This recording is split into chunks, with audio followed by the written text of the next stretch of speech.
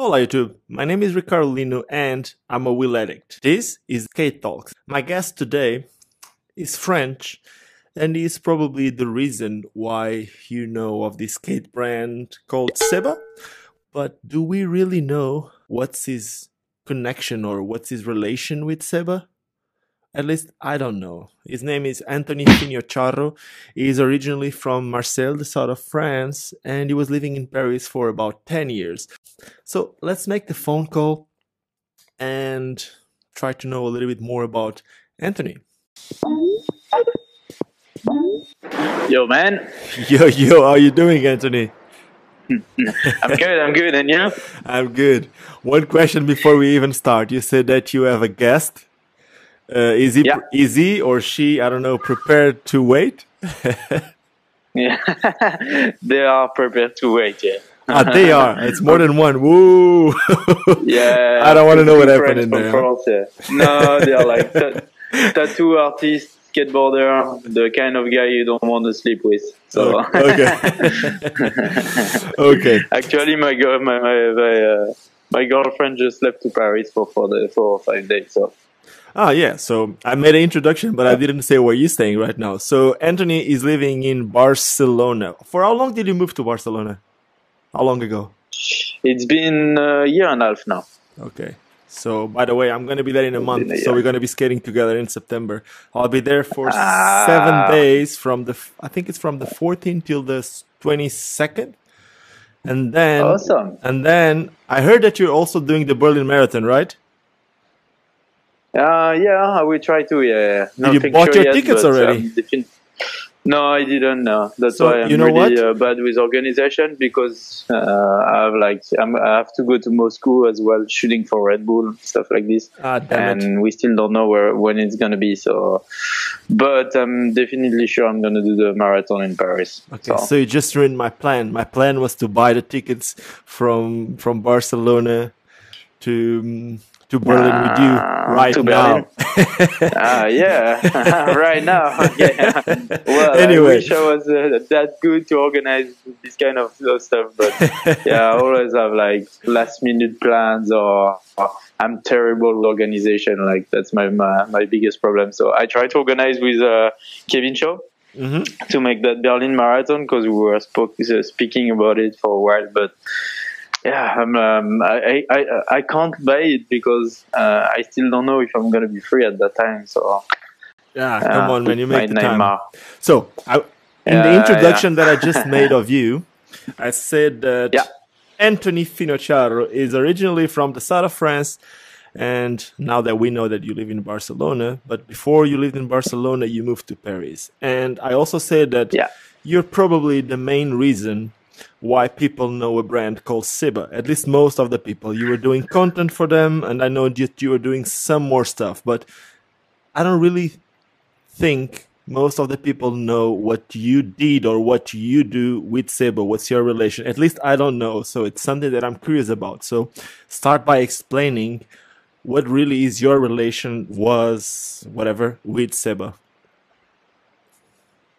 Okay, yeah, that's true. Maybe it's hard to title what I'm doing because now it has been 7 years along with Seba. I did actually like anyone working at Seba have like different hats because we are like such a small team for this brand that became like quite huge at some point. So we pretty much like all running different things, like, Bruno as well, that is from Portugal, and then I get him the jobs to him to work there, and then he has many hats as well. He's like working like as a seller. I think it's the same. Like, I think it's the same with every skate brand, man. I think it's the same. I see. I'm more into power slide. That's what I work with, and I know I see the same happening. And then after a while, everyone. Yeah, for sure. Because we skater, like first of all, we haven't been hired for our capacity to be like the proper like employed, at a certain jobs. We are like so much more. I mean, like we have so much richness to help to do more like with the brand because that's our sport. First of all, that's our like way of life and everything. So we have more skills than just like a simple employee. You know, I have two questions for you about that. I have two questions for you about that. The first one, before I even ask you, what do you really do? Because I know that you do video a lot and you might do more stuff. But the first one is, going with what you just said, don't you think that sometimes our passion can affect the way that we work? Because we have so much passion for this that sometimes we become blind to some of the things that everyone else sees it, but we don't. Oh yeah, definitely. Yeah, that's a good point actually. So to link pretty much everything. In my life, I started skating when I was like something like 10 years old, and I started video and photography when I was really, really young, like I think at 15 or something.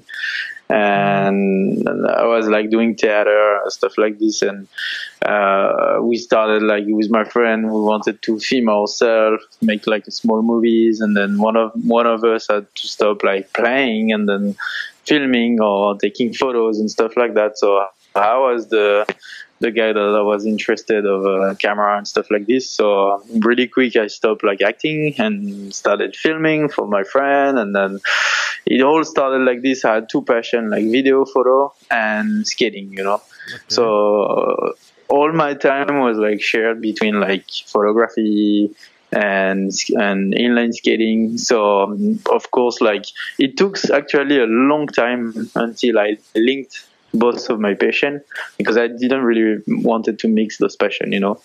But really quick, for sure, like video and photo helped me to make money, you know. I started to have contract really, really young. Did you study for that? Did you study for video? Did you ever study? Actually, no, because like I really started when I was like at the age of 15, 16. So, and I was like so interested into it. I learned so fast and I learned so much things. When I grew up, after school, you know, I wanted to go to cinema school, but I really realized that it was very expensive in Paris, and everything I'm going to learn, I already learned it. Yeah, so it's more like you have the skills. You wouldn't just go there for a diploma more than anything else, right?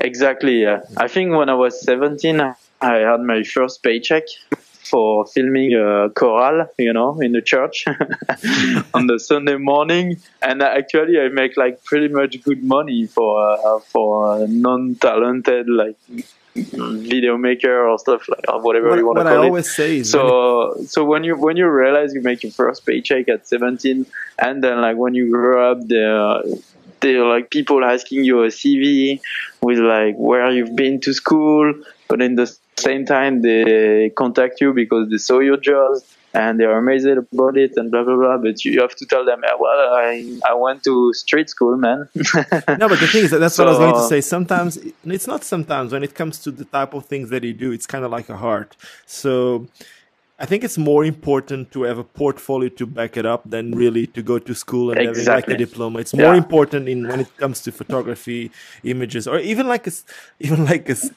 skater. If there would be like a skater who would try to get like a sponsor, it doesn't happen that way. But back in the day, it would be important to have a sponsor me tape, like as your portfolio. Nowadays, no one uses it anymore because there's the internet. So my next question is something like, you basically started before the social media thing, right? There's like you started making videos before you need to make videos. Definitely, yeah. I started actually before there were like fucking digital numeric cameras, you know. Yeah, it was so like DV cameras. And then, Anthony, and then when let me just answer the question about Seba. Like that's what I was going to ask you. That's what I was going to ask you. Yeah, I'm sorry. Because I think we're going too far until I replied to this. Yeah. So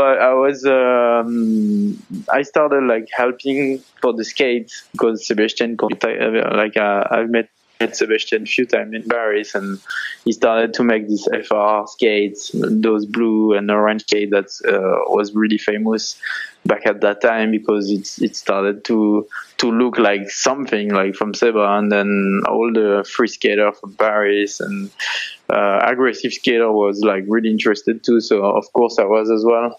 and I had the chance that then Sebastian gave me a pair to try, and then I really fall in love with it, and then really quick, like we were talking about videos and stuff like that.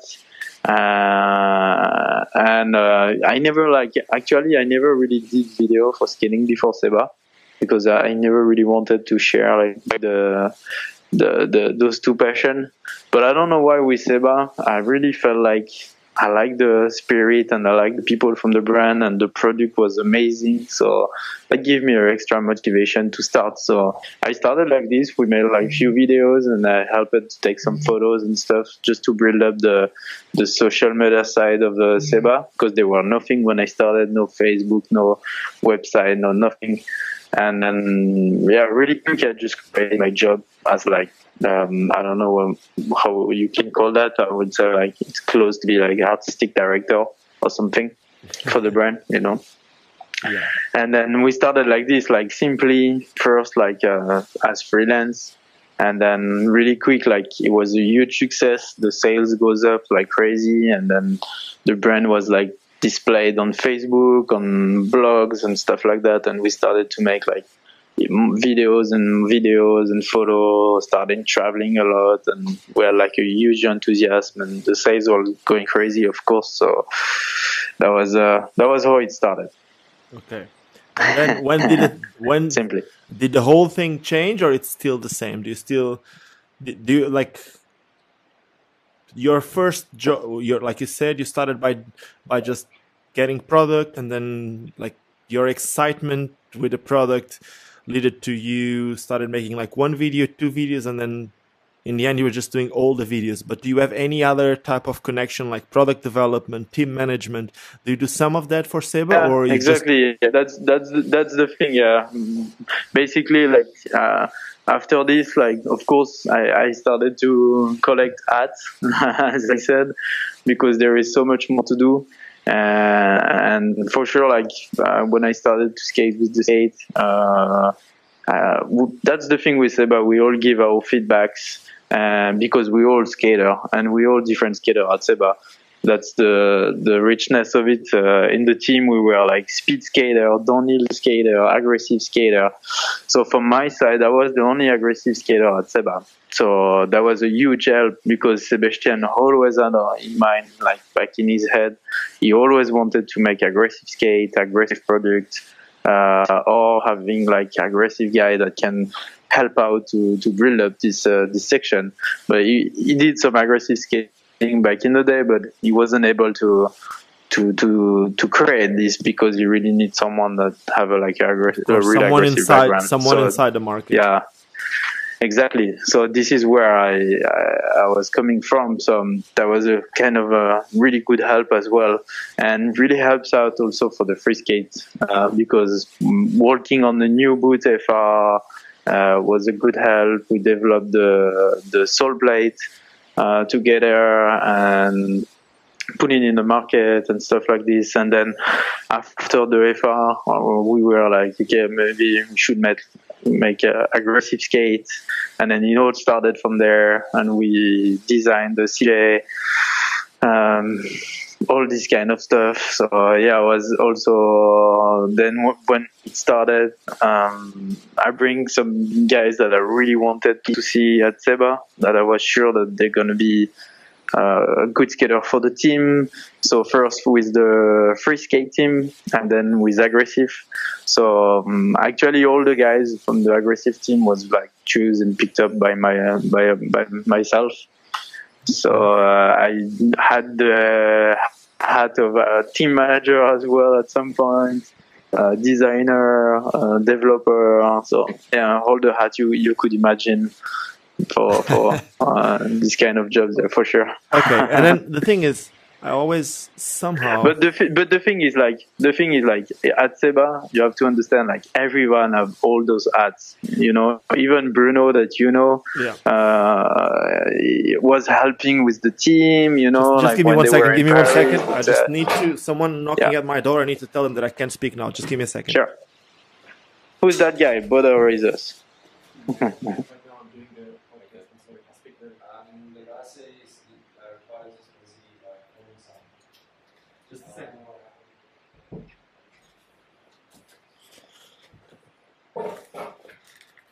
That's a new one for me. I'm sorry, man. Can you hear me? No, no problem. Oh god, I had someone yeah, my door. Sorry about that. So you were just saying that everyone at Seba basically have kind of like you, like they have more Bruno, than one that hat.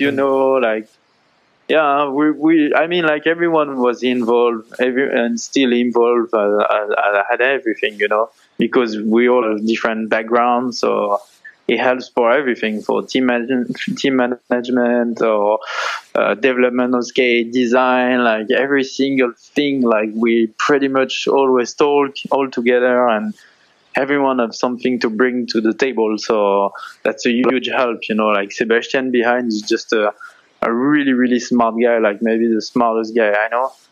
And he can pick up from people, and like he let us try like new product, new wheels to anybody, you know, like not just like one person which is dedicated to that. So that's the thing, you know, like I had many hats, but we actually all have these hats, you know. So okay, so you're not like anything more, you're nothing above anyone else at Seba. That's what you're trying to say. Well, the thing at Seba is I was the only aggressive skater.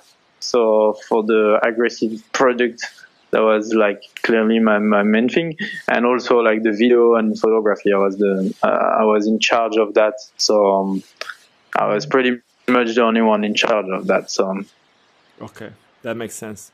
And now my next question is: in the first year, you guys that Seba got into aggressive skating, you guys got CJ in the team, and he was like traveling like crazy. And somehow I always thought it was amazing, like that a brand could invest so much in something like that, like aggressive skating, like when every other brand were starting to complain about numbers going down and whatever, Seba was going all in.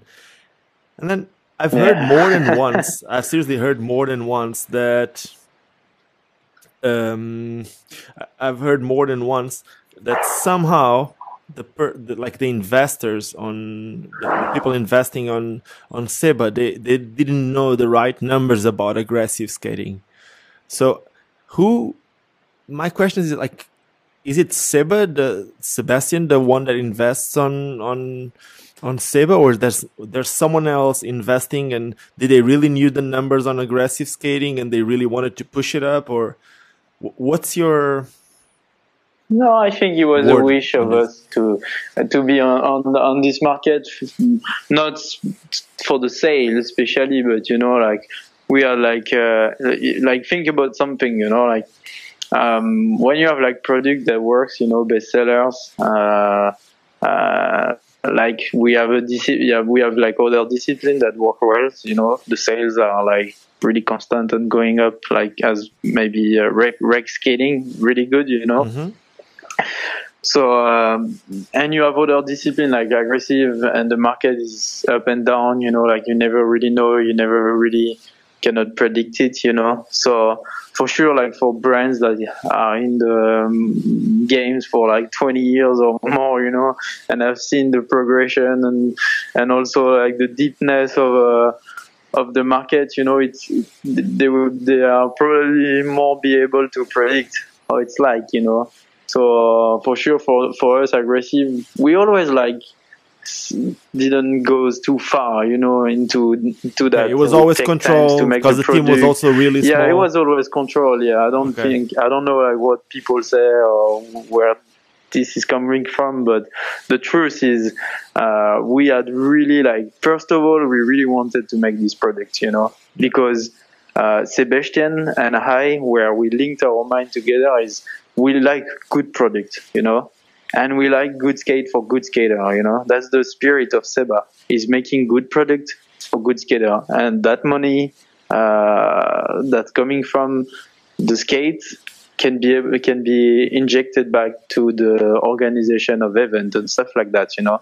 So it's like a wheel spinning all the time, you know. We sell skate to make event, and with the event we're trying to make more skater so we can sell more skates, you know. So this is like a wheel spinning for the trying to make this sport growing up, you know. So the main goal is to make the sport grow up no matter what. Like Sebastian, like always had the wish to make like good skate for good skater. First of all, you know, because back in the day he was a slalom skater. Slalom skates was shitty, and no one was really trying to go technical into the material.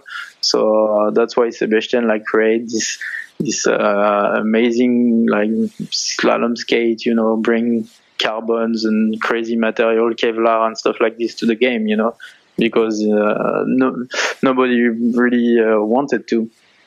But a good skater needs good material, you know. It's the same for any kind of sport. Or you can't race a racetrack with a shitty car, you know. You need like you need the material to back up the quality of the skater. And now, one question for you when it comes to that. I was like really disappointed for many years with many brands with like the shittiest material you could have, or the sizes always like really bad. You know, like I experienced to skate with like brands that was nice enough to give me product and stuff like that. But I have to say that it was like painful when I see like in the back now, the skate I used to skate with was terrible, because like there is nothing really like, seriously, you know, you can still skate, you know. I would be able to skate with one wheels and like the shittest wood ever, or a play school kid skates, you know, because like I'm determined to skate, you know. But it's not a reason. Like there is still like, I don't know, the skater was taken for idiot to me, like for many years with some product, because nothing was really developed into it. Anthony, so, I know who you skated for, but for the people listening to this, we don't know who were the brands that you used to skate for. No shit, now I have to bring the name on the table. No, it doesn't matter. It doesn't exist anymore. It doesn't exist anymore. So you can talk about it. That's true. Yeah. I used to skate for like, for example, for Nîmes.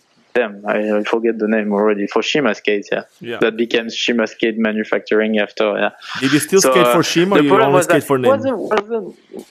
I was skating for Nîmes, and then after, like, I had a quick step to rollerblade, and like he was really quick, and then I moved to Seba after, Okay.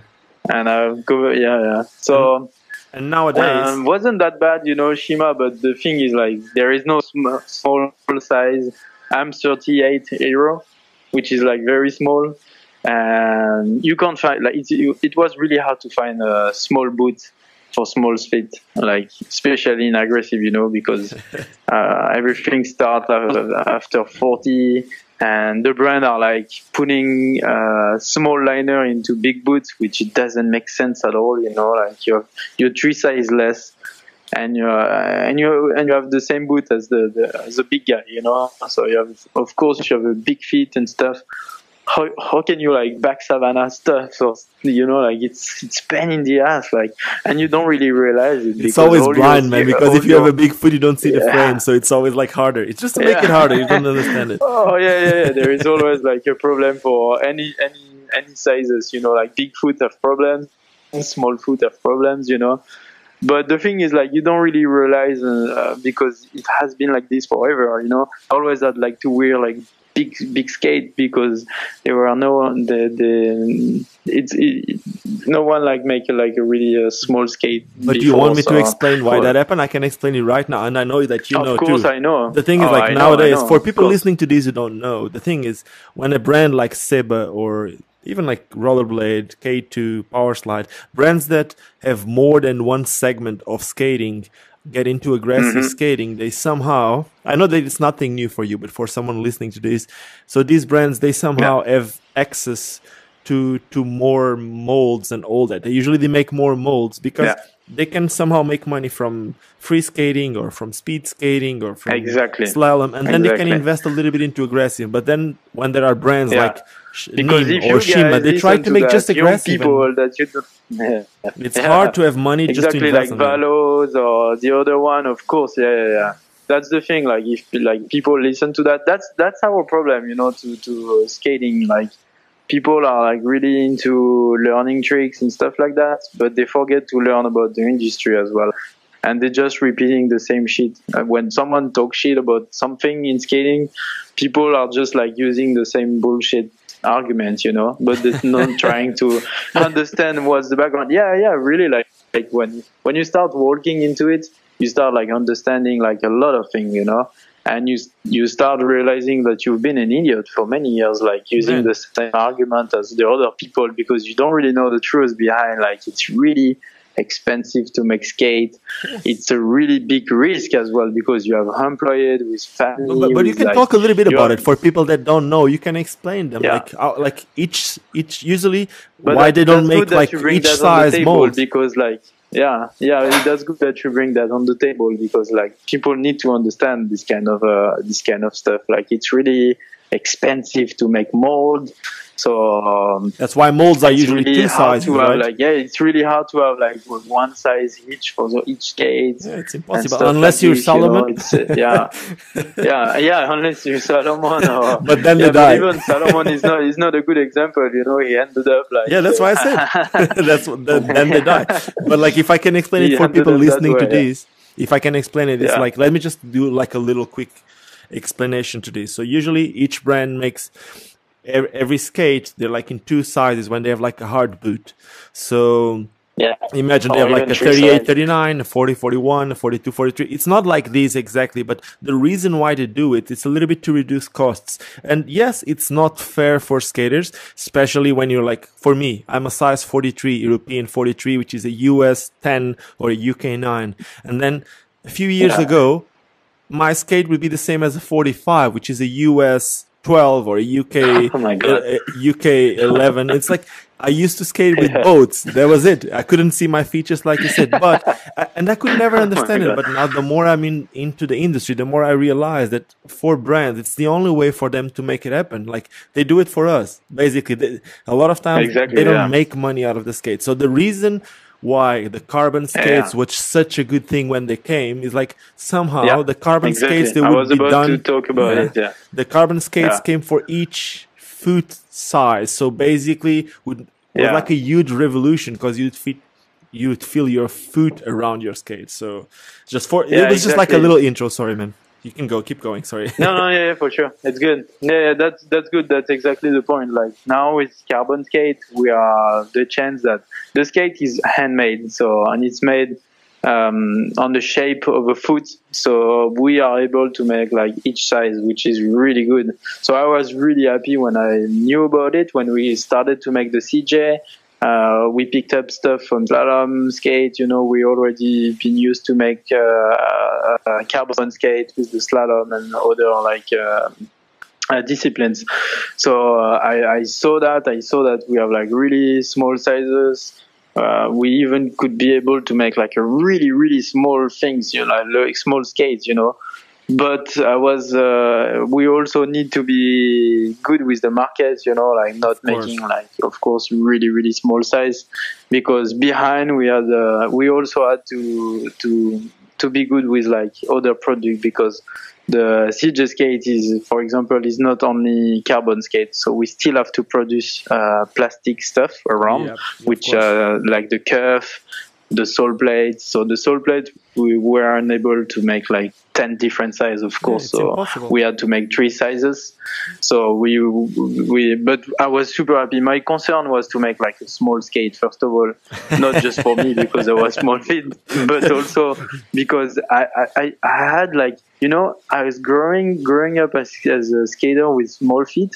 It becomes like something. It really like concerned me when I was younger, because when I grew up skating, because I wasn't the only one, you know. When you have like a pathology, you realize that there is more people, you know, like you.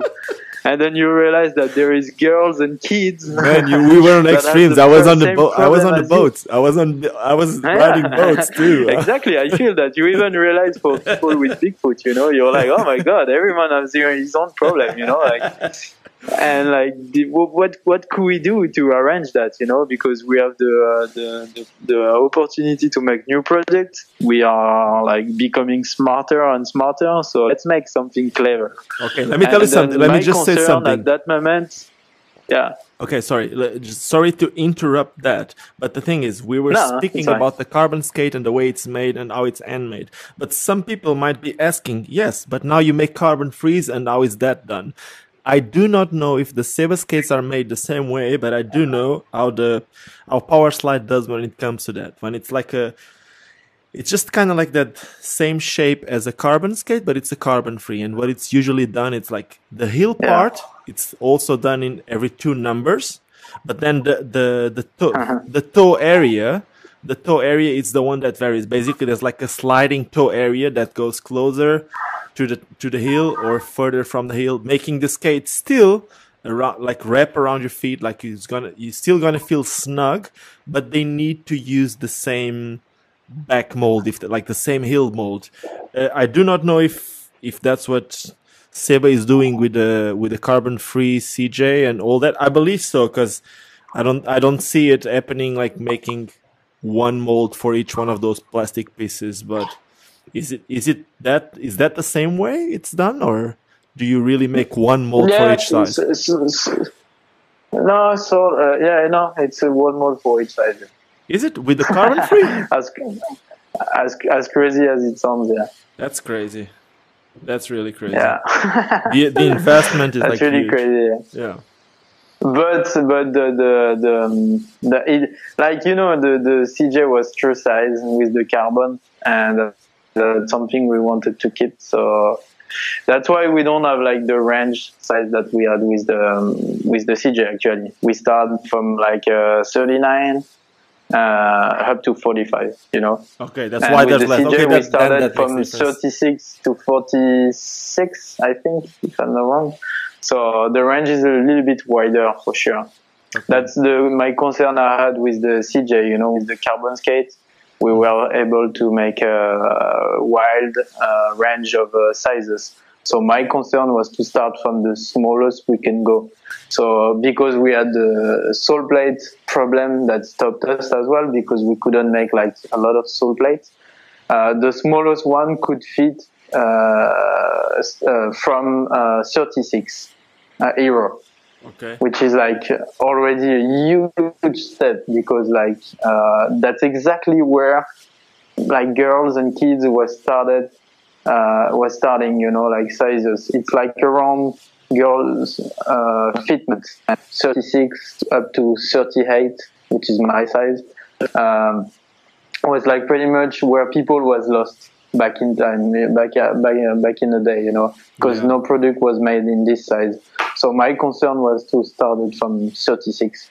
Okay, so going in that part that we still produce, you know, that's the thing we do. We keep the CJ carbon skate because we have this wild range and the skate is amazing, you know. So why stopping something that is good? The only thing it's already paid, it's already done. So the carbon is really expensive. Kevlar is really expensive. The skate price for skater are like quite expensive. That's why we bring the plastic one to the game to make it a cheaper version of it. Okay. But of course, like we always have like problems. You know, problems comes everywhere. So we are not able to make that wild range of sizes as well. Maybe in the future. But we can. Maybe in the future, for sure. So the question is, you had someone, that I made the post on Facebook, like I always do when I do one of these skate talks, and we had Kevin LeBron asking, is Seba making any aggressive skates for kids? Yeah, that's a good question. But that's why we bring the CJ at that sizes, you know.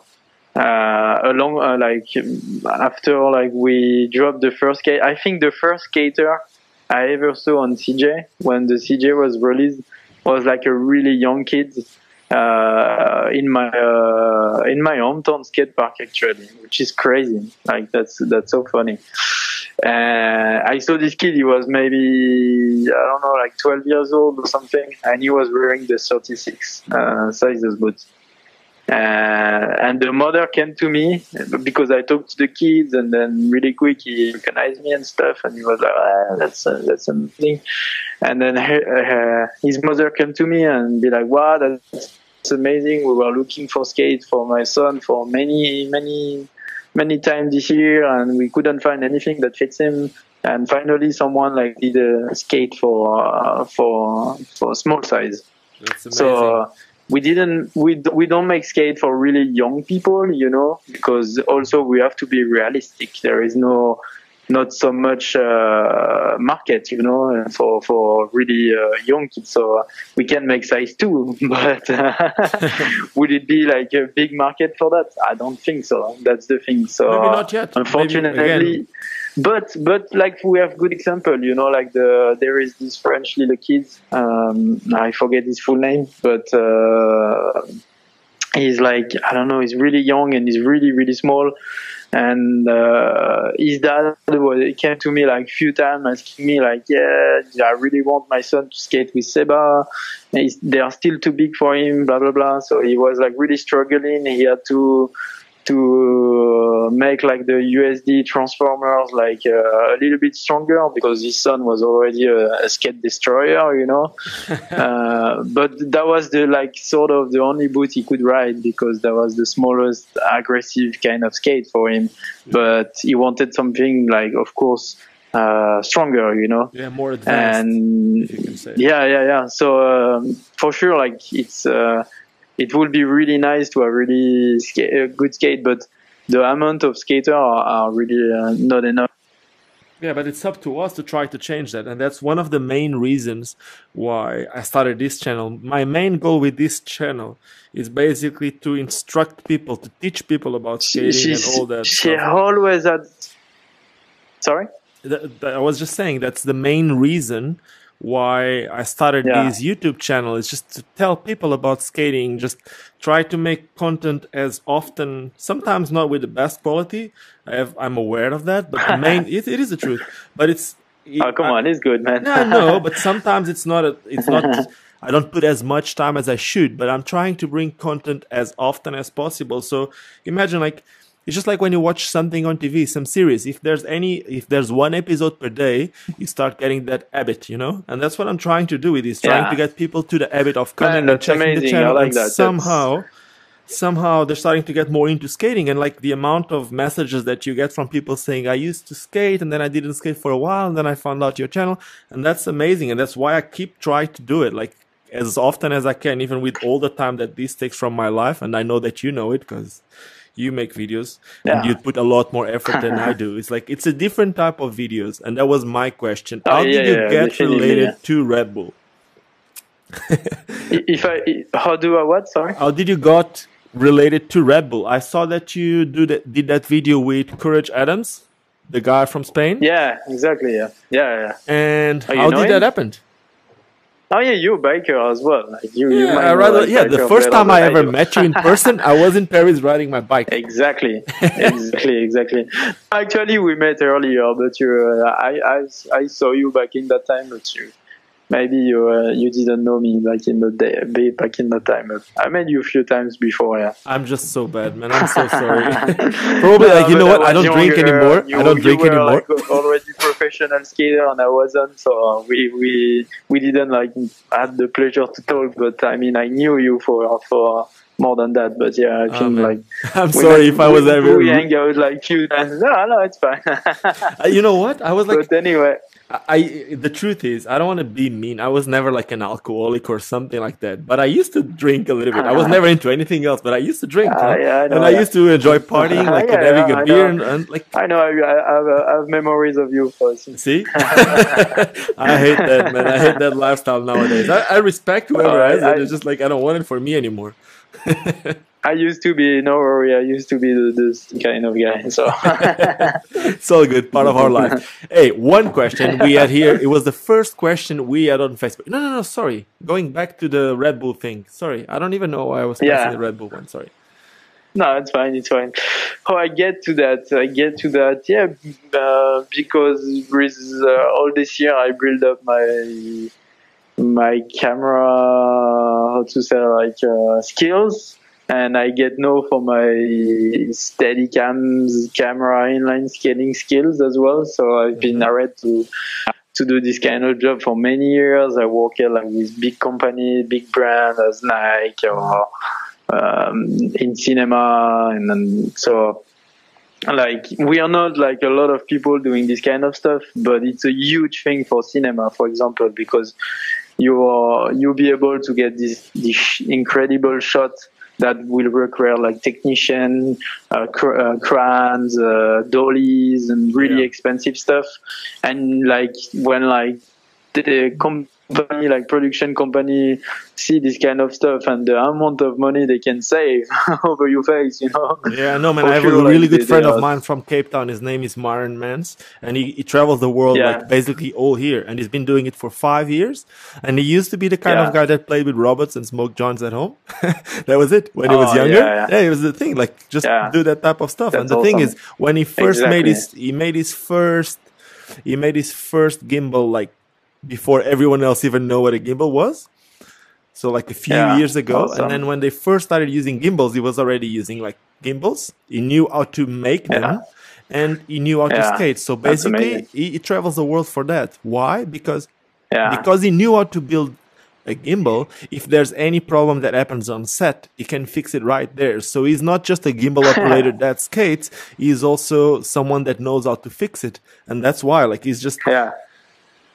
He's just like the guy that I know that does more when it comes to video. I used to work for, I used to build up my own Steadicam as well. So I get to know from companies also because I had like a really wide range of crazy camera material, you know, like not so many people knows that, but I also developed camera products as like Steadicam. I worked with Steadicam companies as well, helping them to develop like product and stuff. So for sure, it's a small world as well, like cinema, and this is how I ended up working for like GoPros or Nike or brilliant brands and big production like that sometimes because like my names was like shared with companies, you know, like like these guys. Wait, you said something interesting in there. If you're looking, and I'm gonna have to stop you there. You said something interesting. It's nothing related to skating, but you said like a big production for GoPro.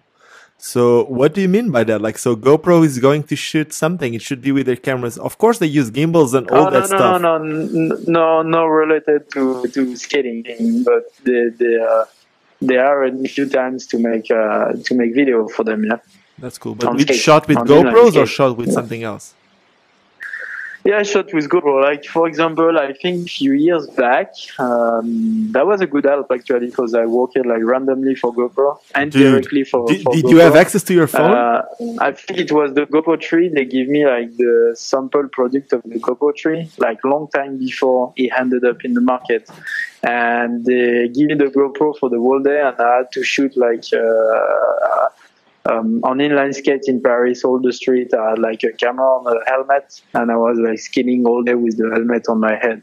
They just asked me to keep skating through traffics and stuff like that to try the new GoPro, and there were nothing on. You know, it was just a big black block with the sensor, and then like I helped it to get the video and stuff like this. You know, so. And it helped me a lot because GoPro shared my name with other like companies. I think that this is what Nike knew about myself. Like they get through me to help them to make videos as well and stuff like this for running stuff. So yeah, that was a good thing. Yeah. So check your phone right now. That's all I can tell you. Just check your phone. And then I ended up, and then I ended up doing stuff for Red Bull as well because, they needed someone. Like they realized that skating, filming, you know, with like Steadicam was really some like the only way you could like follow cam. Like people or things, you know, like quicker with like a human move, you know, like because robot, and like that's the problem with the gimbal, you know, the gimbal is still how to say, like too robotic. There is still a motor, you know. Yeah, it's too robotic. Exactly, that's the word. It's still robotic, you know. Sometimes people ask me what is better, like still Steadicam or gimbal, you know. And I want to say, like, I really like to use the robots, but it's still like you still depend of the speed of this gimbal, you know. Yeah. The Steadicam is like, it's quicker. Like with the Steadicam, I can get a shot done in like once, like first try, you know. But with the gimbal, you need to spend more time. So you need to do it again and again. But I think it's experience too. To make sure like nothing will be. Yeah, of course. Like and nowadays we get like something amazing. But what happens it's more expensive. You spend more times and stuff, you know. So I don't know. I'm not convinced that it's the best thing, but it helps a lot, yeah, for sure. Yeah, but when you have someone else operating the gimbal, like you Red Bull is the good example. Yeah. Yeah, but when you just imagine when you're just driving the camera with the gimbal and someone else can operate where the gimbal is filming or something like that, sometimes it works. But check your phone. If you saw your phone, I was about. Yeah. You said that. I saw my phone. Check your phone. Check. I sent you a message, and we were talking about like iProduction GoPros. That's not mine. That's from my friend Greg. So basically, he films with this stuff a lot. Basically, it's a GoPro connected. I'll put the picture somewhere on the internet. So if they want to see it, they go to my Instagram or to your Instagram, and they can see it on the Instagram story, something like that. Whatever. It's like a way to connect our Instagrams to this thing. So it's like a GoPro with an anamorphic adapter, with light, with microphone, and then it still have that. I don't even know. It's in a gimbal, but then there's like that everything underneath, which is basically powering the GoPro and the light while it's filming. It's just a weird thing. It's it's just a GoPro, but that's a good thing. Yeah. Oh yeah, but you can do so much after. That's the magic of the new product, you know. Like it's so tiny and there's so much thing to do, and has everything else in life, you know. You can build up over or something already done, you know. You can add the light you need to, you can add the sounds you need to, you can turn it into I don't know, you put it in the small car to, I don't know, okay, wait, let's go back to skating, or people will stop watching this. I think people are watching it for the skating. Exactly. So what's your favorite skate setup at the moment? My favorite skate setup at the moment. If you could, like, imagine if you make a big travel, you can only take one pair of skates. That's a tough thing, you know. Like that's it's the same with me. I can't reply to that. I was talking about that yesterday. I really like I really can do tricks with whatever. I'm like you know. I watch your video and I'm like, man, like I love it because you're like doing backslide with like 3 wheels on, like you're going crazy with wheels, you know. And I'm exactly the same guys like you. You know? I know. I enjoy skating, and whatever the skate I have, I will always try to do tricks, you know. So sometimes I go to the skate park with like 325. Which is like huge for me because I'm 38. I know. I can imagine. It's like me on 200. And then I saw my friends, they're doing like a skate games or something, you know, and I want to skate as well. So I'm like, whatever, I'm trying. And then come on, Anthony. Do you want me to send you? Do you want me to send you? Do you want me to send you a pair of Trimax frames? I can send you some Trimax frame, and then you can skate everything if you want. No, I'm just actually, like, I'm always interested to try. Like, okay, I'll bring them. I'll bring them to you when I go to Barcelona. I promise you. When I go to Barcelona, I'll bring you. I wouldn't lie. I would try fit on and try for sure. Yeah, of course, man. Definitely not kind of people that is shy to try. Yeah, even at Sebas, we are like we try other products. You know, that's the way to go. You cannot develop products and being blind, you know, by like, oh no, I'm not touching it because it's other companies' product. No, that's bullshit. It's part of it. That's what developing is. I'm curious. Yeah. Why would you spend the time on? Think about it. Exactly, think about it. For someone who doesn't know, I'm really in love with skating, and I like the enthusiasm of other brands that take time to develop product, and you need to give chance. You know, like that's a good thing. You need to try. You need to figure out which kind of skate you'd be able to squeeze and stuff like that. So I'm still like a skater first of all, and I really like trying, you know, because it brings like new stuff. It brings you a new height on the table to make new tricks and stuff like this. So yeah, I'm not shy. So think about this. If someone who wants to develop a product, the amount of money, I'm just like, these are things that you know, but for people listening to these, a lot of times they have no idea how these things work. So if someone is developing a product, the amount of money that needs to go to that, if you can jump some steps, sometimes by trying what some other brands already did, it just makes it a lot cheaper and a lot sometimes better. Because, man, imagine if someone did something that didn't go wrong, that did go wrong, you don't want to do it that way. So probably if you're going to try something, you're going to try to avoid that step. So that's why I was saying, like, it's something like, you know, it like sometimes you just go and try stuff from other brands if you developing something for your brand, and if there's something that you see good on that product, that's the good things, you're gonna bring it to your new product, and then you're gonna try to put your new things too and try to mix it all. But that's how developing products work. So for someone who doesn't know, at least they got a little bit of product development education. Yeah. Of course, it's a good thing because like you don't have to spend the same amount of time that the other did, you know, to realize what the problem were somewhere, you know, like you can skip all of that. You learn from other. That's the richness of development in skating. For we are like young sports, and we keep progressing, and then like we all develop our own stuff, and then like we're helping each other at some point, because like someone will try to do this kind of product, and then I think I saw a question, like interesting question it's around this subject on the post you post on Facebook. Yeah. Someone said like, is Seb gonna make off-road frame or something like that? Yeah, tell me, is it? And that's a good thing. For example, you know, like we saw other brands like making off-road skate for a while already, you know, and we saw like we can see like what's good on that and what's not, you know, and like that's not something we're really interested into it, because for this kind of reason, for example, we saw like how it's going, and maybe if it ever picks up, then there will be an interest on starting something. Yeah, they are like, I think like the other brands arrive to a point that the product is really well made, and we don't see the necessity of making this kind of product with someone else doing it well, you know. And also because the market is not that big, so we don't see the reason to be in that same market, you know.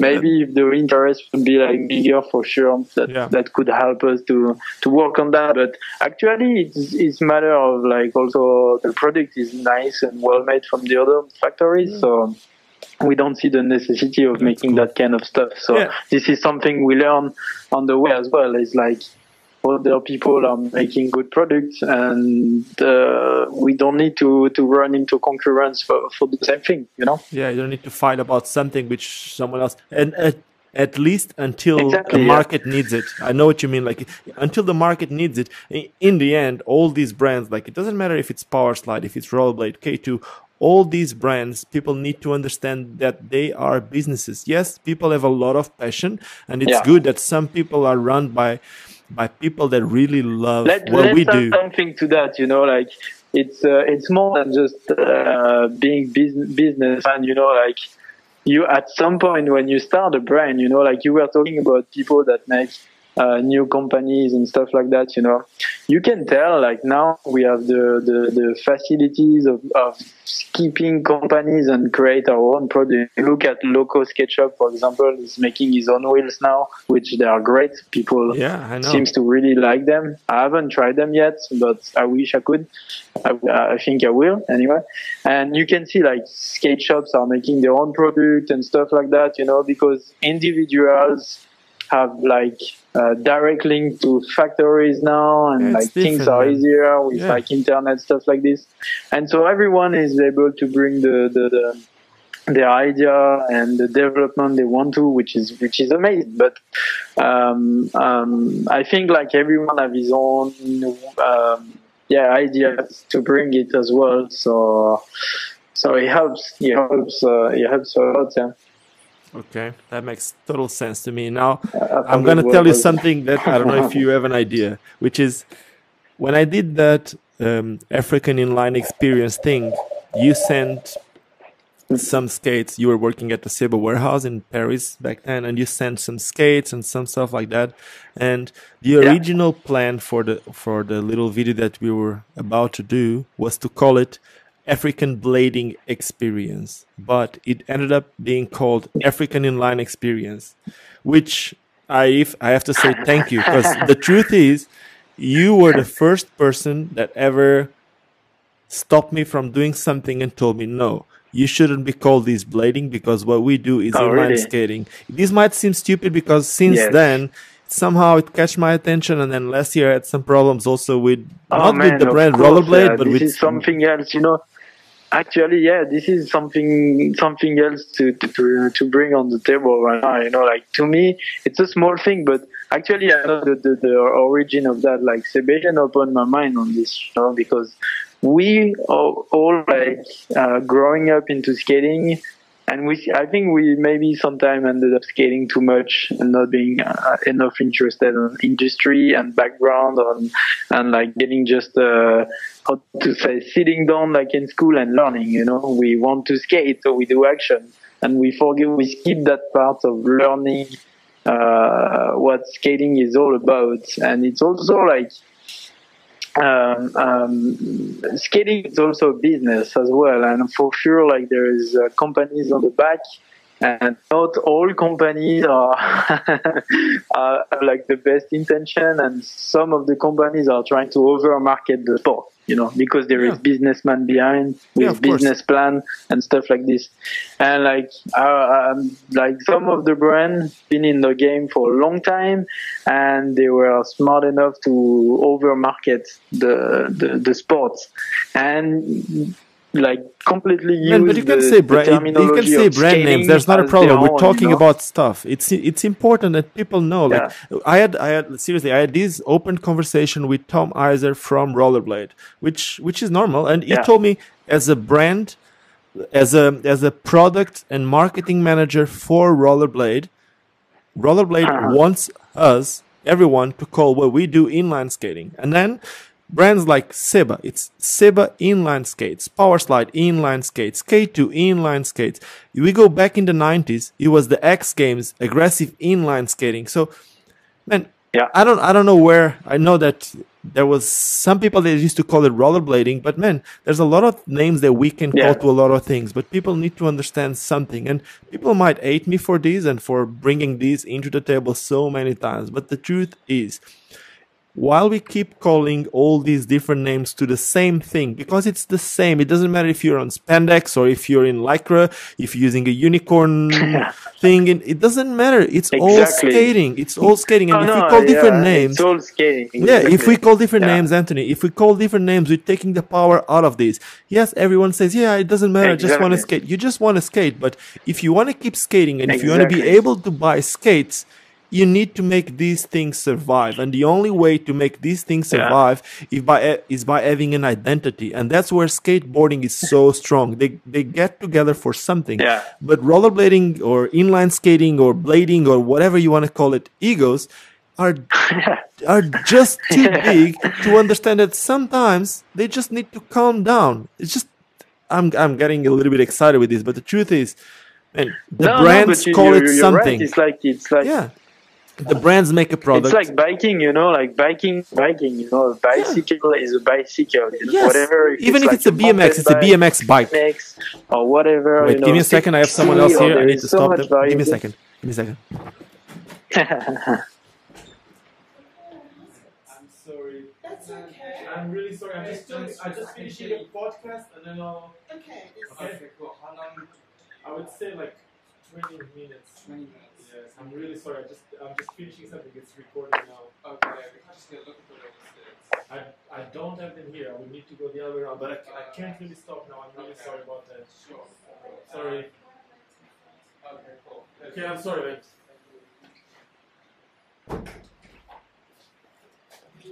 mate. Sorry, Anthony. Man, sorry. Yeah, no problem. Just like, damn it, I do too many things. My days are too short. 24 hours are not enough. I'm going mad with this. Anyway, so getting back to what I was saying, I'm sorry. I'm just saying, like, Yeah. brands make inline skates. They call what we use inline skates. And it doesn't matter what we or what other skaters want to call it, because man, the brands are the ones that making the products. If they ever stop making the products, you can call it whatever you want, because then there won't be any products. Yeah. So anyway. Yeah, I saw that while I was growing into that sport. I started by skating randomly, like with aggressive skater, you know, and I saw like that thing growing up, like people trying to be in their own disciplines, you know, aggressive is aggressive, slalom is slalom, and blah blah blah. Me, in my mind, I've always been inline skater, you know, so that's why when someone or like skater or company was trying to put me in a case, you know, like aggressive skater or rollerblader, you know, and you rollerblade, you know, I never really liked it, you know, because to me, like, skating is skating in general, you know, and whatever you want to do, whatever you want to skate, you know. My question for that, I'm coming my from only question is Marseille. In Marseille, people came in the ball with like the shittiest skate ever, or they are like, I even saw people coming with rollerball. You remember that skate? Yeah, of course, with like two balls. Yeah. People was coming with those skates to skate the ball, you know, and then like they were no problem for anyone, but it was a normal thing, you know. And then I ended up in Paris, being in the city where like there is a group of people in the same spot. There is like 5 different group of people that are like not even talking to each other, you know, and all this kind of stuff, and like aggressive was with aggressive, and slalom with slalom, and then free skate with free skates. Everything was their own discipline and stuff, and you're like in between because you like everything, you know, and you're like, oh my god, like why people are so like sector, you know, like. Think about this, Anthony. Like, so if when people grind on the rail or skate on a ramp, they are rollerblading, right? And then if they're skating back home, what are they doing then? Because they're skating back home, then they're inline skating. Is that it? Or because I'm 25 or I'm 30 or 35 or 20, I'm able to do one type of skating. I'm a rollerblader. I'm rollerblading. But then as time goes by and somehow my only way to skate, because my body somehow doesn't allow me to skate the same way, does that change the name of what I do? Because for some people, rollerblading is when you go on ramps, blading, and then if you skate distance or whatever, then it's inline skating. Or is it up to my pants? If I'm using lycra pants or spandex, I'm inline skating, and then I put the big pants, and then I'm blading. Is that it? I don't get it. It just doesn't make sense. But no, I'm not saying anything is right. To me, like you're inline skater, and you always have been an inline skater, or whatever, like the type of skating you have been done. You know, the only maybe difference that we do is with quad skates. You know, like I call it like roller skating. You know, just for the matter that it's easier to picture roller what kind of skating you are doing. You know, yeah. So but you know what? There's not a brand. There's not a brand telling you not to call it roller skates, right? Exactly. Okay. So it's still like, and the biggest brand. It's like, to me, we have this big argument with like organizer from Evan recently. I wouldn't say the name, but we are like not argument, but we are talking about it, and it's like it would be fair that aggressive skating will be called freestyle skating, you know.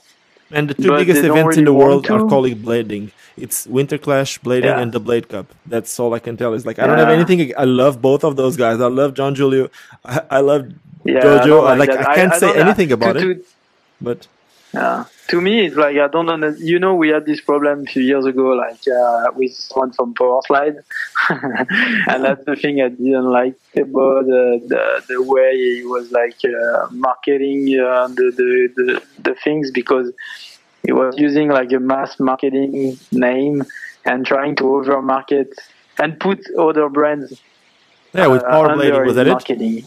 Yeah, exactly. Yeah, and then but they got shut. They got shut. No one at Seba liked it because we never tell people use Seba skate. You know, we never trying to educate people in that way. You know, and over market something because we always like had so much respect for the sport in general, and like something else is when I started making video with Seba, my point was to avoid that kind of thing, to put like section name into disciplines. And I see in the question of people, is there like aggressive blah blah blah, is there aggressive video plan or stuff like this? No, it's not, because at Seba we are like doing product for, of course, for discipline, because we need like aggressive skate at some point, but we have the keys to trying to mix disciplines as well as making video. For example, you know that tools, you have it. You're the great example as well. You're making aggressive tricks with like rec skate, 3 wheels or whatever, you know, like you take whatever skate and you do whatever disciplines, which is like the amazing part of it is like being able to bring everyone into the same fucking thing. That's what I'm trying. I just want people to enjoy this. It's just like yeah, exactly. And it was my point as well. When I started video with Seba, I was like, wow, Seba is so wild. We are like so open mind on the subject that's why I get along with these people. And I was like so juiced to work with them because I started to make video for skating, and then we were not shy to put like aggressive skating with like free skater and blah blah blah, you know, like doing all this kind of thing. I personally believe that aggressive skater will be the best free skater for like skate cross or just in general. So the first guy I get into Seba was Pierre Lelièvre, a French guy, because he was like such a aggressive skater to me, and such a good, to me, he was not just an aggressive skater, he was the inline skater. He was a really good inline skater. Yeah, he knows how to skate. Wow, a good example would be discover like big wheels. He needs to be like taken free from this cage, you know. I need to break through with this guy, and I need to give him like something more to become like just on his own nature, you know, like an inline skater, not an aggressive skater. And I think I did the best job with him because like this guy was such a talented skater, and when we give him the chance to skate with like more than just aggressive skates and big wheels, he just mastered it in no time, you know. And the same thing happened with other people like Potier, for example, when he first had the free skate. If you go back a few years, Greg Misurian, it's the best example. Greg is but Greg always has I think Greg is more than that. He always has been skating free skate as much as I know what you mean, but also like I remember Greg in '98, all he skated like even before the Palavas competitions, maybe '98, '99. Greg used to be a full on aggressive skater for a few years, and then he started picking up free skating before everyone else. And I remember like in maybe '99, 2000, it was at the FIS. He was still in Palavas, not in Montpellier.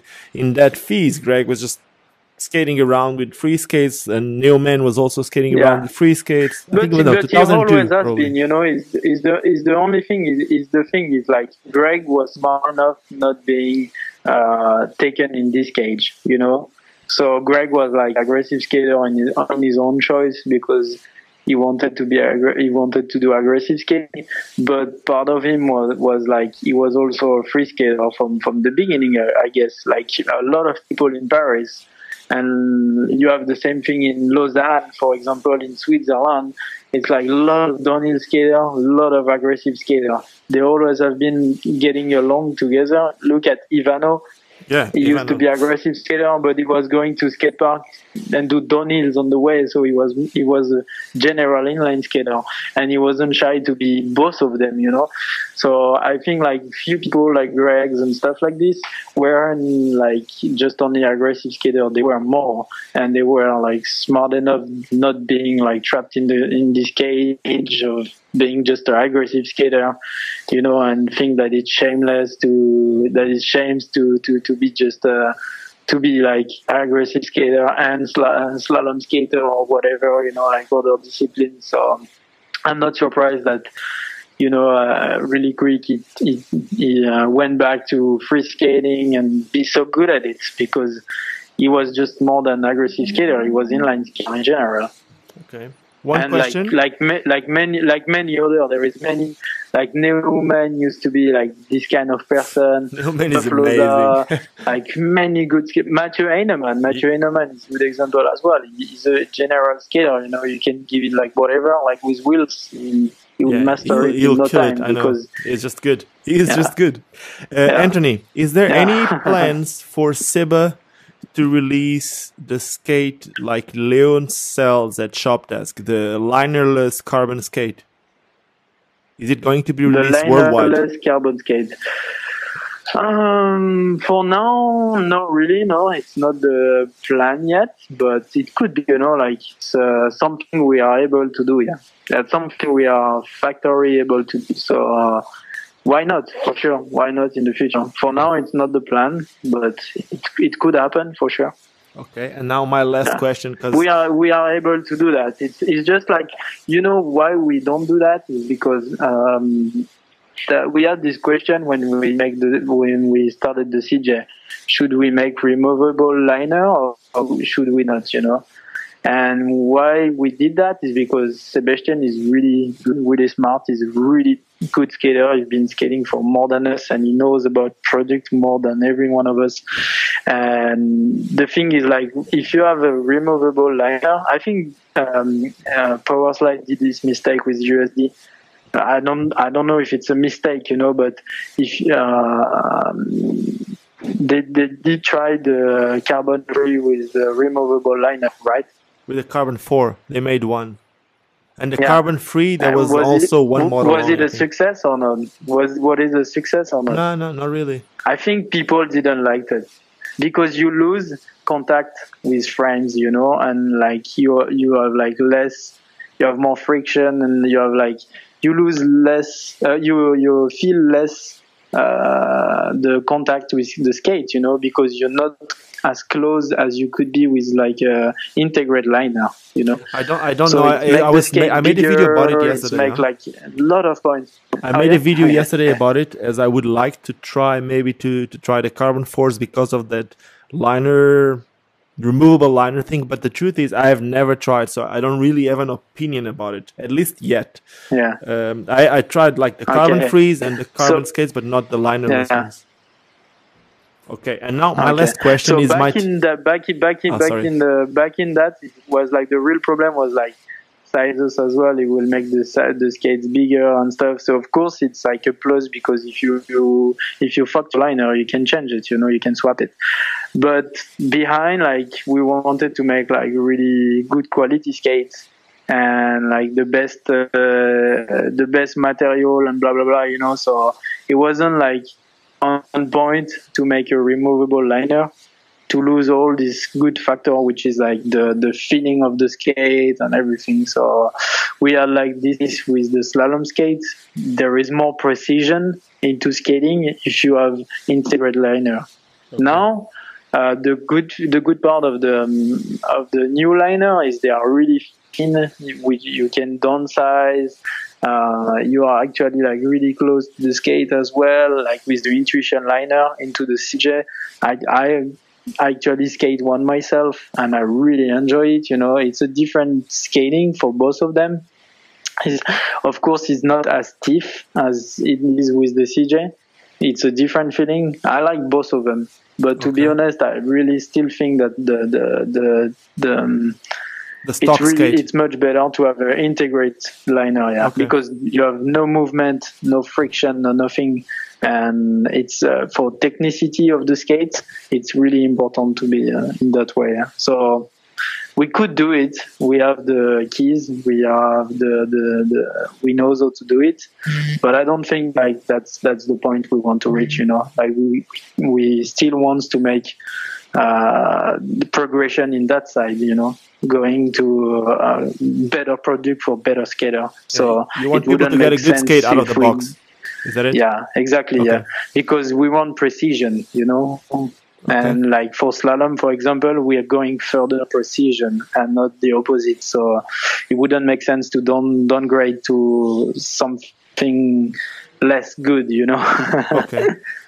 Now, one last question that might be a little bit problematic, if you want to call it. Okay, so before I even make the last question, I'm going to say that I don't have anything against anyone. So if I said, hello, hello the world, this is Alfonso. What happened there? What happened with Stefan Alfano at the Barcelona thing? Oh my God! I'm sorry, man. I don't have anything against Stefan Alfano. I know that some people do. Alfano was always cool with me, so no problem. Yeah. Oh well. What's the question? The question is, what happened? Like, what was Alfano made? Let me just stop you and let me just do the introduction, please. Sorry. So for people listening to these who don't know, is like Stefan Alfano is like probably one of the best people to ever put a pair of inline skates in the whole world. He is amazingly skilled, but he did have lots of problems with lots of people. Never with me. I love that guy. He was always super cool with me. I do know that some people had problems with him, and I would even maybe one day like to make an interview with him. But I do know that like 2 months ago, maybe there was a Barcelona Extreme, and according to Stefan Alfano post, he was blocked from getting into the competition and they didn't let him compete, and he flew all the way from France to Barcelona to compete, and he was blaming you on something. I just wanted to know what happened there. Well, I do before to start this, like it's really maybe important to bring that on the table.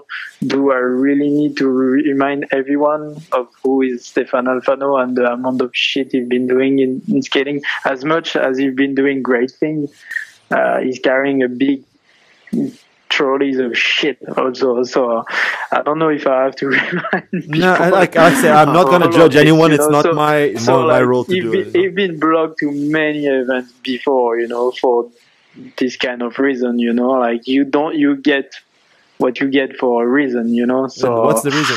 The thing is like I don't really know what happened, because I don't really know why I was taking into that, I'm trying to there is a lot of people in skating, or you can find that in pretty much everything in life, there is always like good and bad people in every sport or everything, and in skating we have like some people that is not that interesting or whatever, and I'm like a positive person. I'm trying to avoid negativity, for example, in a lot of things, in Facebook, for example, I never use Facebook to cry on negativity or stuff like this, because I know that there is people behind, and to skating, it's such a pure thing to me. It's such the thing that I love. So I always trying to avoid negative subjects or things that you want to avoid to reply to this question, or you don't? No. That's the point I want to get. Is like I always trying to avoid negativity and trying to only share positivity. Okay. So negative people is also one of the things. Like to me, like there is few names in skating that I'm trying to avoid. And Stefan Alfano was one of the guys that I grew up with in skating, and I've never really been like fan of the shit you've been doing, and I never support it, and I never wanted to be part of it. So I knew this guy for like 20 years more. And lately, like the last 2 years, I completely trying to avoid him because he's a negative guy to me, and I don't want to share his negative ways. So I never talk to him. I said hello sometimes, when he wants to. I say hello. I shook his hands because I still have respect. I still think that he's one of the greatest skater ever, So I have a lot of respect for him. But I avoid this guy, and then for I don't know which reason he put me into that shit. So I don't know. Like as much as people know, I don't really know why I've been I've been added to this thing, you know. Did you told anyone to stop him from getting into an event or something like that? No, not really, no. Actually, what happened is like, you know, people talk to each other, you know, they don't need someone that report like bad stuff, you know, like we're in skating and it's a small sport, everyone talk to each other, so organizers from event are talking to each other as well. And then the only thing that happened is like when we were in Marseille, the event before Barcelona, Joe Atkinson, because nobody knows like about that, like but Joe shared a post about it, and Mathieu Heinemann as well. It all started in Marseille when Joe Atkinson, Mathieu Heinemann, and I were working for the event Marseille Pro Bowl contest, and then we were staying in the hotel, in the motel room, and someone wanted to put Stéphane Alfano into the room, and we clearly said that we preferably don't want to stay with him.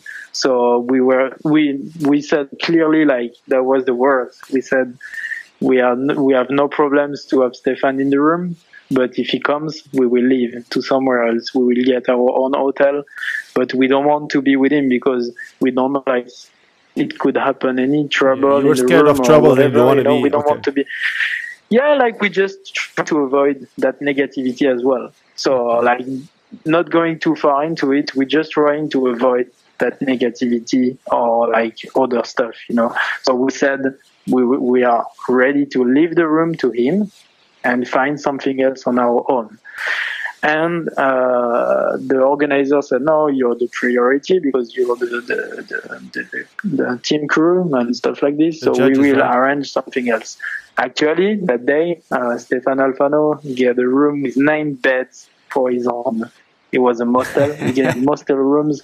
And did he fill the rest of the room with girls?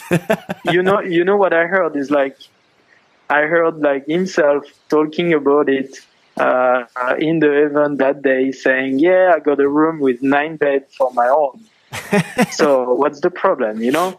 So he got like a better place. But Stéphane Alfano have a huge ego, and the fact, like somehow he ended up knowing that the room he was supposed to stay was a room with us, and we said that we don't want to stay with him, you know. So whatever the reason, Stéphane Alfano have such a ego, and he couldn't let, like, he didn't like the fact that we didn't want to stay with him. Okay. So Mr. Big Ego took it this personally, and that day, after the event, the last night of the event, he completely hassled Joe Atkinson and Mathieu Heinemann and beat the shit out of them, like physically, like punching in the face.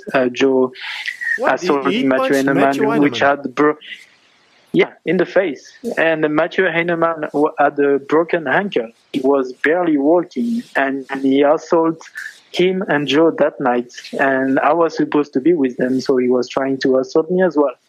He was looking for me in the hotel room.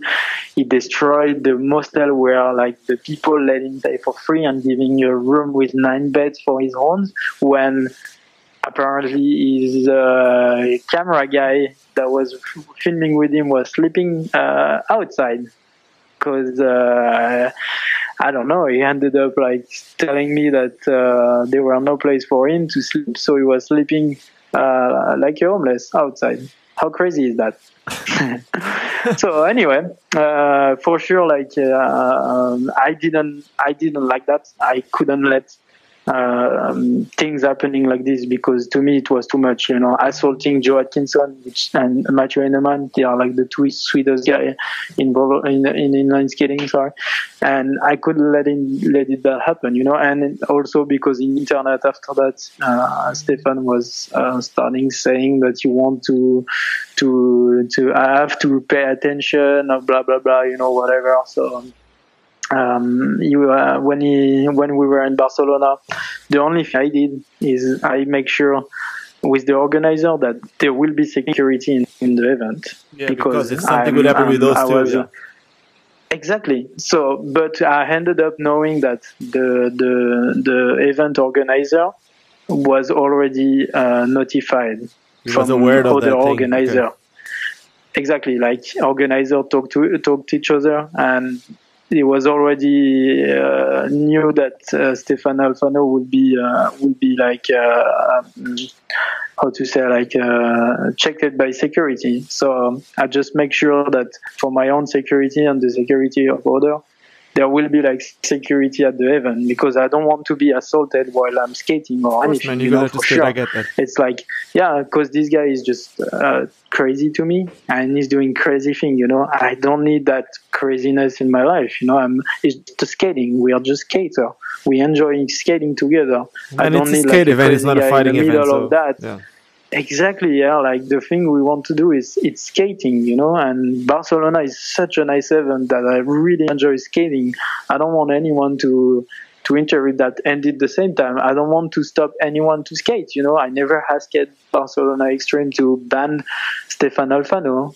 If they took that decision, it's their own decision, and I cannot talk about it. So no, I wasn't involved on that. But I just make sure that my security was like taken seriously at the event. So that's it. Happened what it happened. Finally, they let him skate and he screwed it up. So that's not like, that's something to take in consideration as well. They were nice enough to finally say, okay, yes, you can skate, Stefan. He can even like get the chance to skate the final without to make the semi-final qualification. That's amazing. Huh? They put in him even in the final without to make it to the semi-final. Like it's great. And Julian Kudo as well. And that Sunday they were normally supposed to be there, and we were waiting for them. Like I think like almost an hour.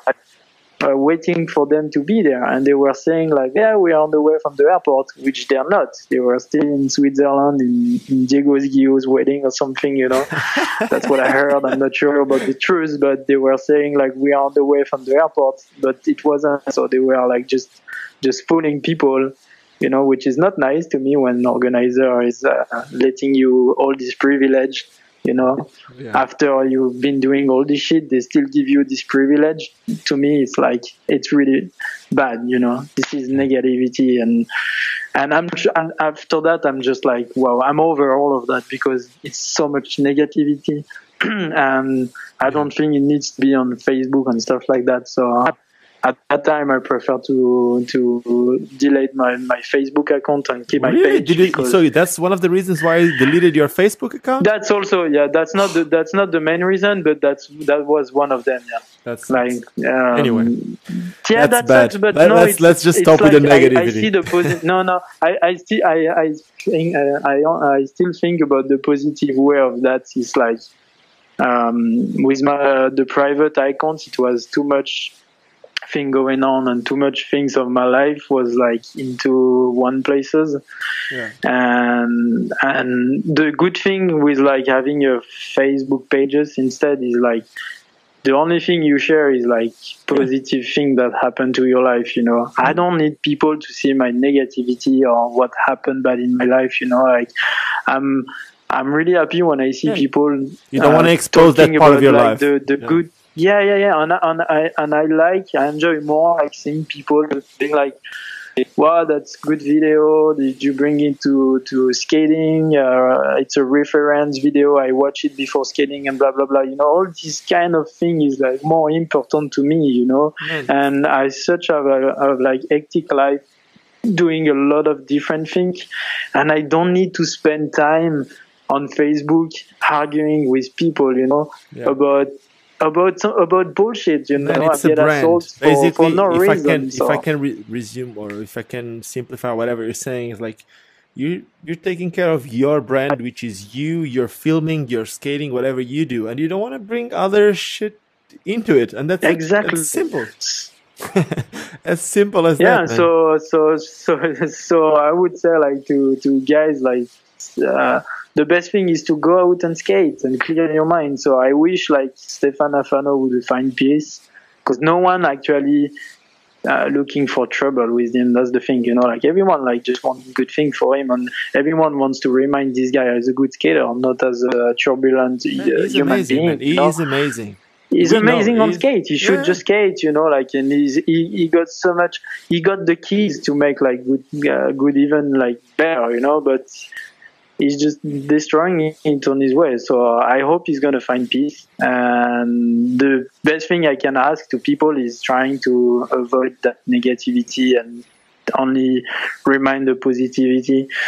And then like just I don't know. Don't like going further on that topic, because there is no need, like we're done with that. No, I was like, I wanted to ask because I knew there was something. I don't know exactly what it is, and maybe in the future I will hear from his side. I'm not saying that, man. It's not up to me to choose one side or anything like that. Like I said, like, I wanted to hear and if whatever you said, it's what happened. Like I totally understand your side. I would like to hear your side too, but that's maybe something in the future. I don't know when you've been taken into something that it doesn't like make sense. It's just like really frustrating because you just want to get out of that and be like, hey man, come on, like just like look back, like seriously, what are you fighting for? Like find a peace somewhere, but stop like taking all these nice people into your problems. Like the long story short, the problem is Stefan have like I don't know, he's not in peace in his mind. And he's doing all this noise, which is not good. You can see that in other stuff like rap game, for example.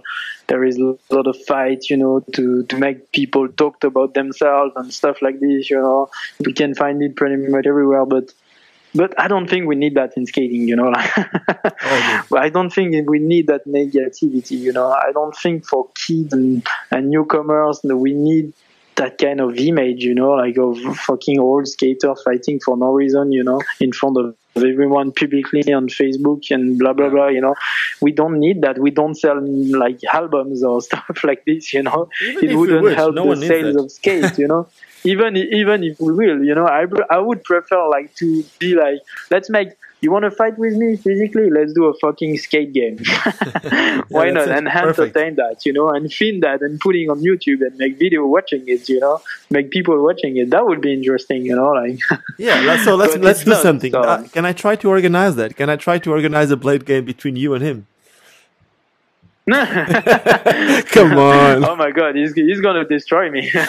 Maybe if it's coping, like he's good with hairs, but you're good with coping. Maybe at the end I have more chance physically, like fighting to him. No man, come on! I'll try to organize it. No, I'm just kidding. Man. No, I wouldn't be against that. It's all good, man. All good. So. If it brings love at the end, if we can make love together, it will be nice. Don't make love. That's the only thing that matters. If we can make love on skate and share that, like that would be nice. Like shook hands at the end would be nice. That's really nice that's really nice to hear from you, Anthony.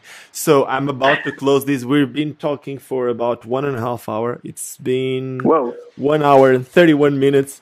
We might need to go for a part 2 one day. Because it feels like there's a lot of things that we could still say. I speak too much sometimes, and I should make like the two of us. I'm sorry about that. No, but the two of us speak too much. Maybe we should more speak about skating. Like there is so much more thing I want to talk about, So maybe we should let's put some new question, people. What you want to hear right now? Perfect. That's perfect. Let people drop some comments and we make a part 2. Yeah. Probably even better. We can make a part 2 in September and not via Skype. We can make a part 2 with me being there with the recorder, just sitting somewhere having a beer or a coffee. Let's make a fucking vlog together, man. No, let's do it. I know that you're having a channel too, man. I started watching your stuff and then you stopped posting it. Come on. Yeah. We need more of your stuff. If you have the time for that. Actually, I'm still planning to keep working on that. So that's something I still have in mind. Do you have just a matter of time, but do you have a link for it? What is the YouTube thing for that? Do you have it's the my YouTube channel is like The Finch. Okay. Yeah. Okay. Is it youtube.com/The Finch or they need to go to? Yeah. Okay. No. That's exactly that. Yeah. Like my Instagram. and everything is linked together anyway. And there is not so much content, but for sure, like I have like something in mind and stuff I want to work on. You know, like I would never stop making like skating video anyway. So there was always still something to watch. But like that kind of format, you're mastering it. Actually, I'm pretty glad. You know why I started actually doing this kind of stuff? What? Is because I am like the kind of guy that doesn't watch TV anymore. Exactly, that's what I'm trying to do. I don't watch TV program because I'm not a sheep. I don't want to watch something that I'm not really originally interested to. So I would like to. I was always dreaming about like watching a skating program, TV show, like skate series, and then YouTube bring that with the vlogs, and the only thing happen is like, there is no blader doing vlogs, but a lot of bikers, skateboarders, pro skiers and stuff. So I have a long list of YouTubers that I'm following and watching vlogs every day and still today. And most of them are like bikers and skiers or stuff like this. And can I give you some numbers? I'll give you some numbers that you'll be surprised. Yeah. Maybe not. Maybe you know it. But for people that don't know, an average American watches 4 hours of YouTube per day. Like they used to be addicted to TV, and TV nowadays doesn't work because most of the people, they don't want to watch what the government wants you to. Most of the people, they want to choose what they want. That's why Netflix is big. That's why all these other you choose whatever you want to see. That's why actually TV puts the video right after on YouTube. Hey, Anthony, and that's why I started this YouTube channel, because the amount of potential that we have with YouTube to make skating grow, it's huge. The amount of kids that watch YouTube, it's huge. Like, yes, it's 4 hours in America. It's not 4 hours in Africa, that's for sure. From what I know, it's about 1 hour average in every other country, or like in most of the countries. I spend 2 hours a day. Yeah, but what I'm trying to say with this is like, with this amount of time, if you can grow a channel that people that YouTube will suggest your videos, and that's what I've been working a lot. I'm learning about the algorithm and all these little things that will make my videos be suggested to new people, to whatever. Like when people go on YouTube, somehow they will find a skating video, and that's how you get people into skating, and that's how you get kids into skating. And now we need more people doing it. I keep saying the same, like, man, I just want more people skating. I'm really glad when I saw you starting it, because you're exactly the kind of guy that I really respect for that. I know you're like me, you love skating, and what makes you like your heart beating in skating is also like growing it, teaching the kids, I'm not doing this, like educating in the end, of course, people and stuff.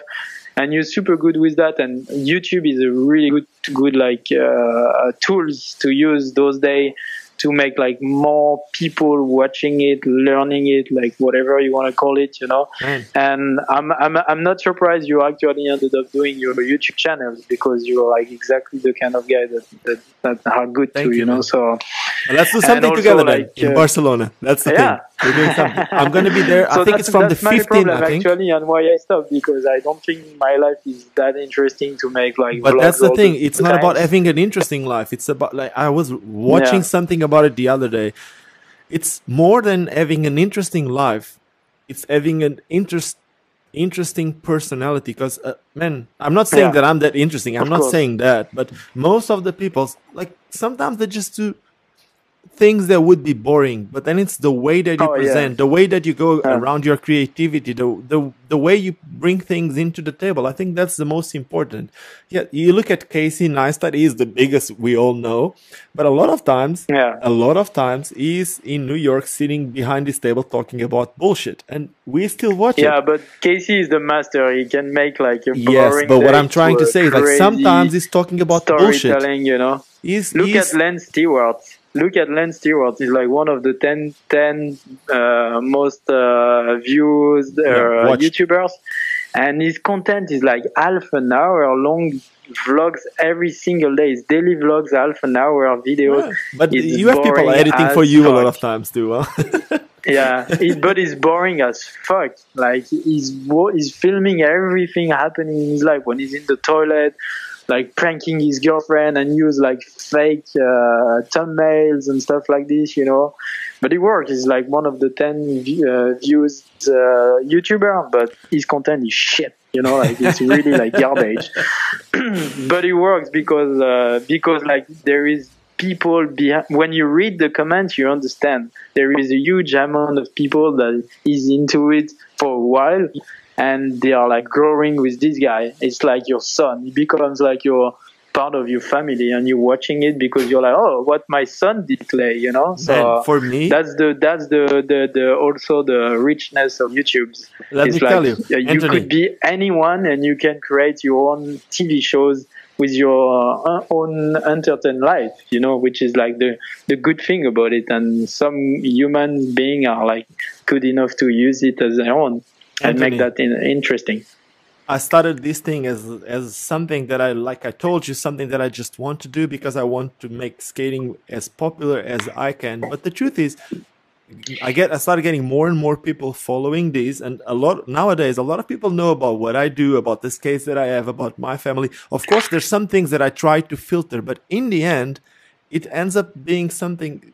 It makes you also feel like, yeah, I'm doing something cool. It feels good to me to do it, and that's it. It feels weird for me if there's like 2 days that I don't make a video. I start feeling there's something missing. I don't know if that makes sense to you, but I feel like something is missing if I'm not doing it, even if a lot of times I don't have the time to do it because I have a lot of work to do and I have a lot of things that I need to do, and I think my days are too short. Like I think I said before, like 24 hours is not enough, but at the same time, it's not complaining. It's like I'm happy. I'm happy. Yeah. So I think we're gonna. You know, I sleep 4 hours a night every night. I haven't been sleeping 4 hours. I wish I could, because now, like we had a baby. You knew that. Yeah, we had a baby, and like congratulations. By thank the you way. so much, man. Thank you so much. But I'm trying to let my wife sleep a little bit, so I try to edit my stuff late. So I edit my stuff late, and then I need to feed the baby, and then I go to bed, and then when she wakes up, I end up waking up. So 4 hours would be good for me. But in a few weeks, I'll be able. All good, man. In Barcelona, I'll sleep more than 4 hours. Yes. Yeah, man. You never know. You never know in Barcelona. No. I will. No, man. I'm not going. I'm going there for a project. I can really say what it is. It has to do with skating, but it's a different thing. It's a different thing, but it's a cool thing. So it will be cool. That's all. Great. I hope we will have time to. Yeah, we will, man. I'm gonna stay. I think I'm gonna stay with Min, the hammer. Yeah. So, nice. Yeah. Awesome. So we're gonna be doing something. Does he mean back in Barcelona yet? Or? No. He's gonna be back the day before I will. So. Okay, yeah. Because I haven't saw him for a while. Such a good skater. He's amazing. If you've seen his stuff on aggressive skates back in the day, I'm not even talking about the wizard stuff. Like, he's just amazing. Anyway, man, we really need to stop this. I can't stop it. So let's stop this and let's ask for people. Let's make that part do. Like, let's ask people what they want to know. Yeah. Like, let's ask people to leave. And we should talk more about YouTube stuff and that kind of positive stuff into skating. Let's do it. Because that's something that we need to get into for the next and the future. You want to book it now? I'm going to be there from. Let's book it. Do you have any agenda there? So I'm in Barcelona from the 15th to the 22nd. If you want, we can book it, or we can book it later. Let's just ask for people. Can book it later. Okay, let's ask people to send. Let's ask people to send the messages then. Okay, man. Thank you so much, Anthony. Sure. And I'll try to. I don't know when. I'll try to have these.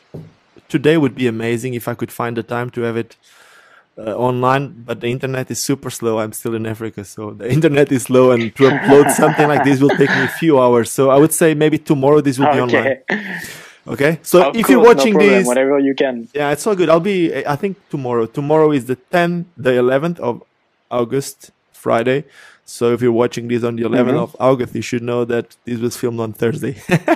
Anyway, thank you so much, Anthony. Let's stay in contact and let's wait for the comments to see what people say about this, what they want to hear from you, and then we do part 2 in 1 month from now. Okay? Yeah. Cheers, man. Awesome. Thank you so much. Have a nice day. Thanks for the opportunity. Cheers, man. Take care of you. We'll see you soon. Thank you. Cheers. And that was it. Anthony Finocchiaro, living in Barcelona after 10 years in Paris and after 20 years in Marseille. Probably one of the best coping skaters in the world. He's amazing if you never saw him skating coping, but he's also amazing with free skates. Like he told us in this 1.5 hour conversation, he's been working with Seba for a while. He also worked with big brands when it comes to making videos and all other types of things. He was also saying that he's been working with product development for not gimbals, maybe camera stabilizers and all that type of stuff. And we're hoping to make a part 2. So if you want to hear a part 2 of these, maybe just drop us some questions in the comments, and in 1 month from now I'll be in Barcelona. I'll be with Anthony and we can actually meet instead of making a Skype call and make a part 2. And that's it for today. I hope you guys enjoyed this one. If you did, and if you're not subscribing to the channel, please don't forget to do it. There's like a little button underneath saying subscribe. If it's white, don't click it. You're already subscribing. If it's red, once you click it, it's going to become white. And on the side of that white button saying subscribe, there's a little bell. When you click on that bell, you'll get notifications every time I upload a video or one of these skate talks. So for today, we're done. There will be more videos soon, and there will be also more podcasts or more skate talks soon. So I hope you enjoyed this one. Hope to see you soon. Cheers! Vou viver até quando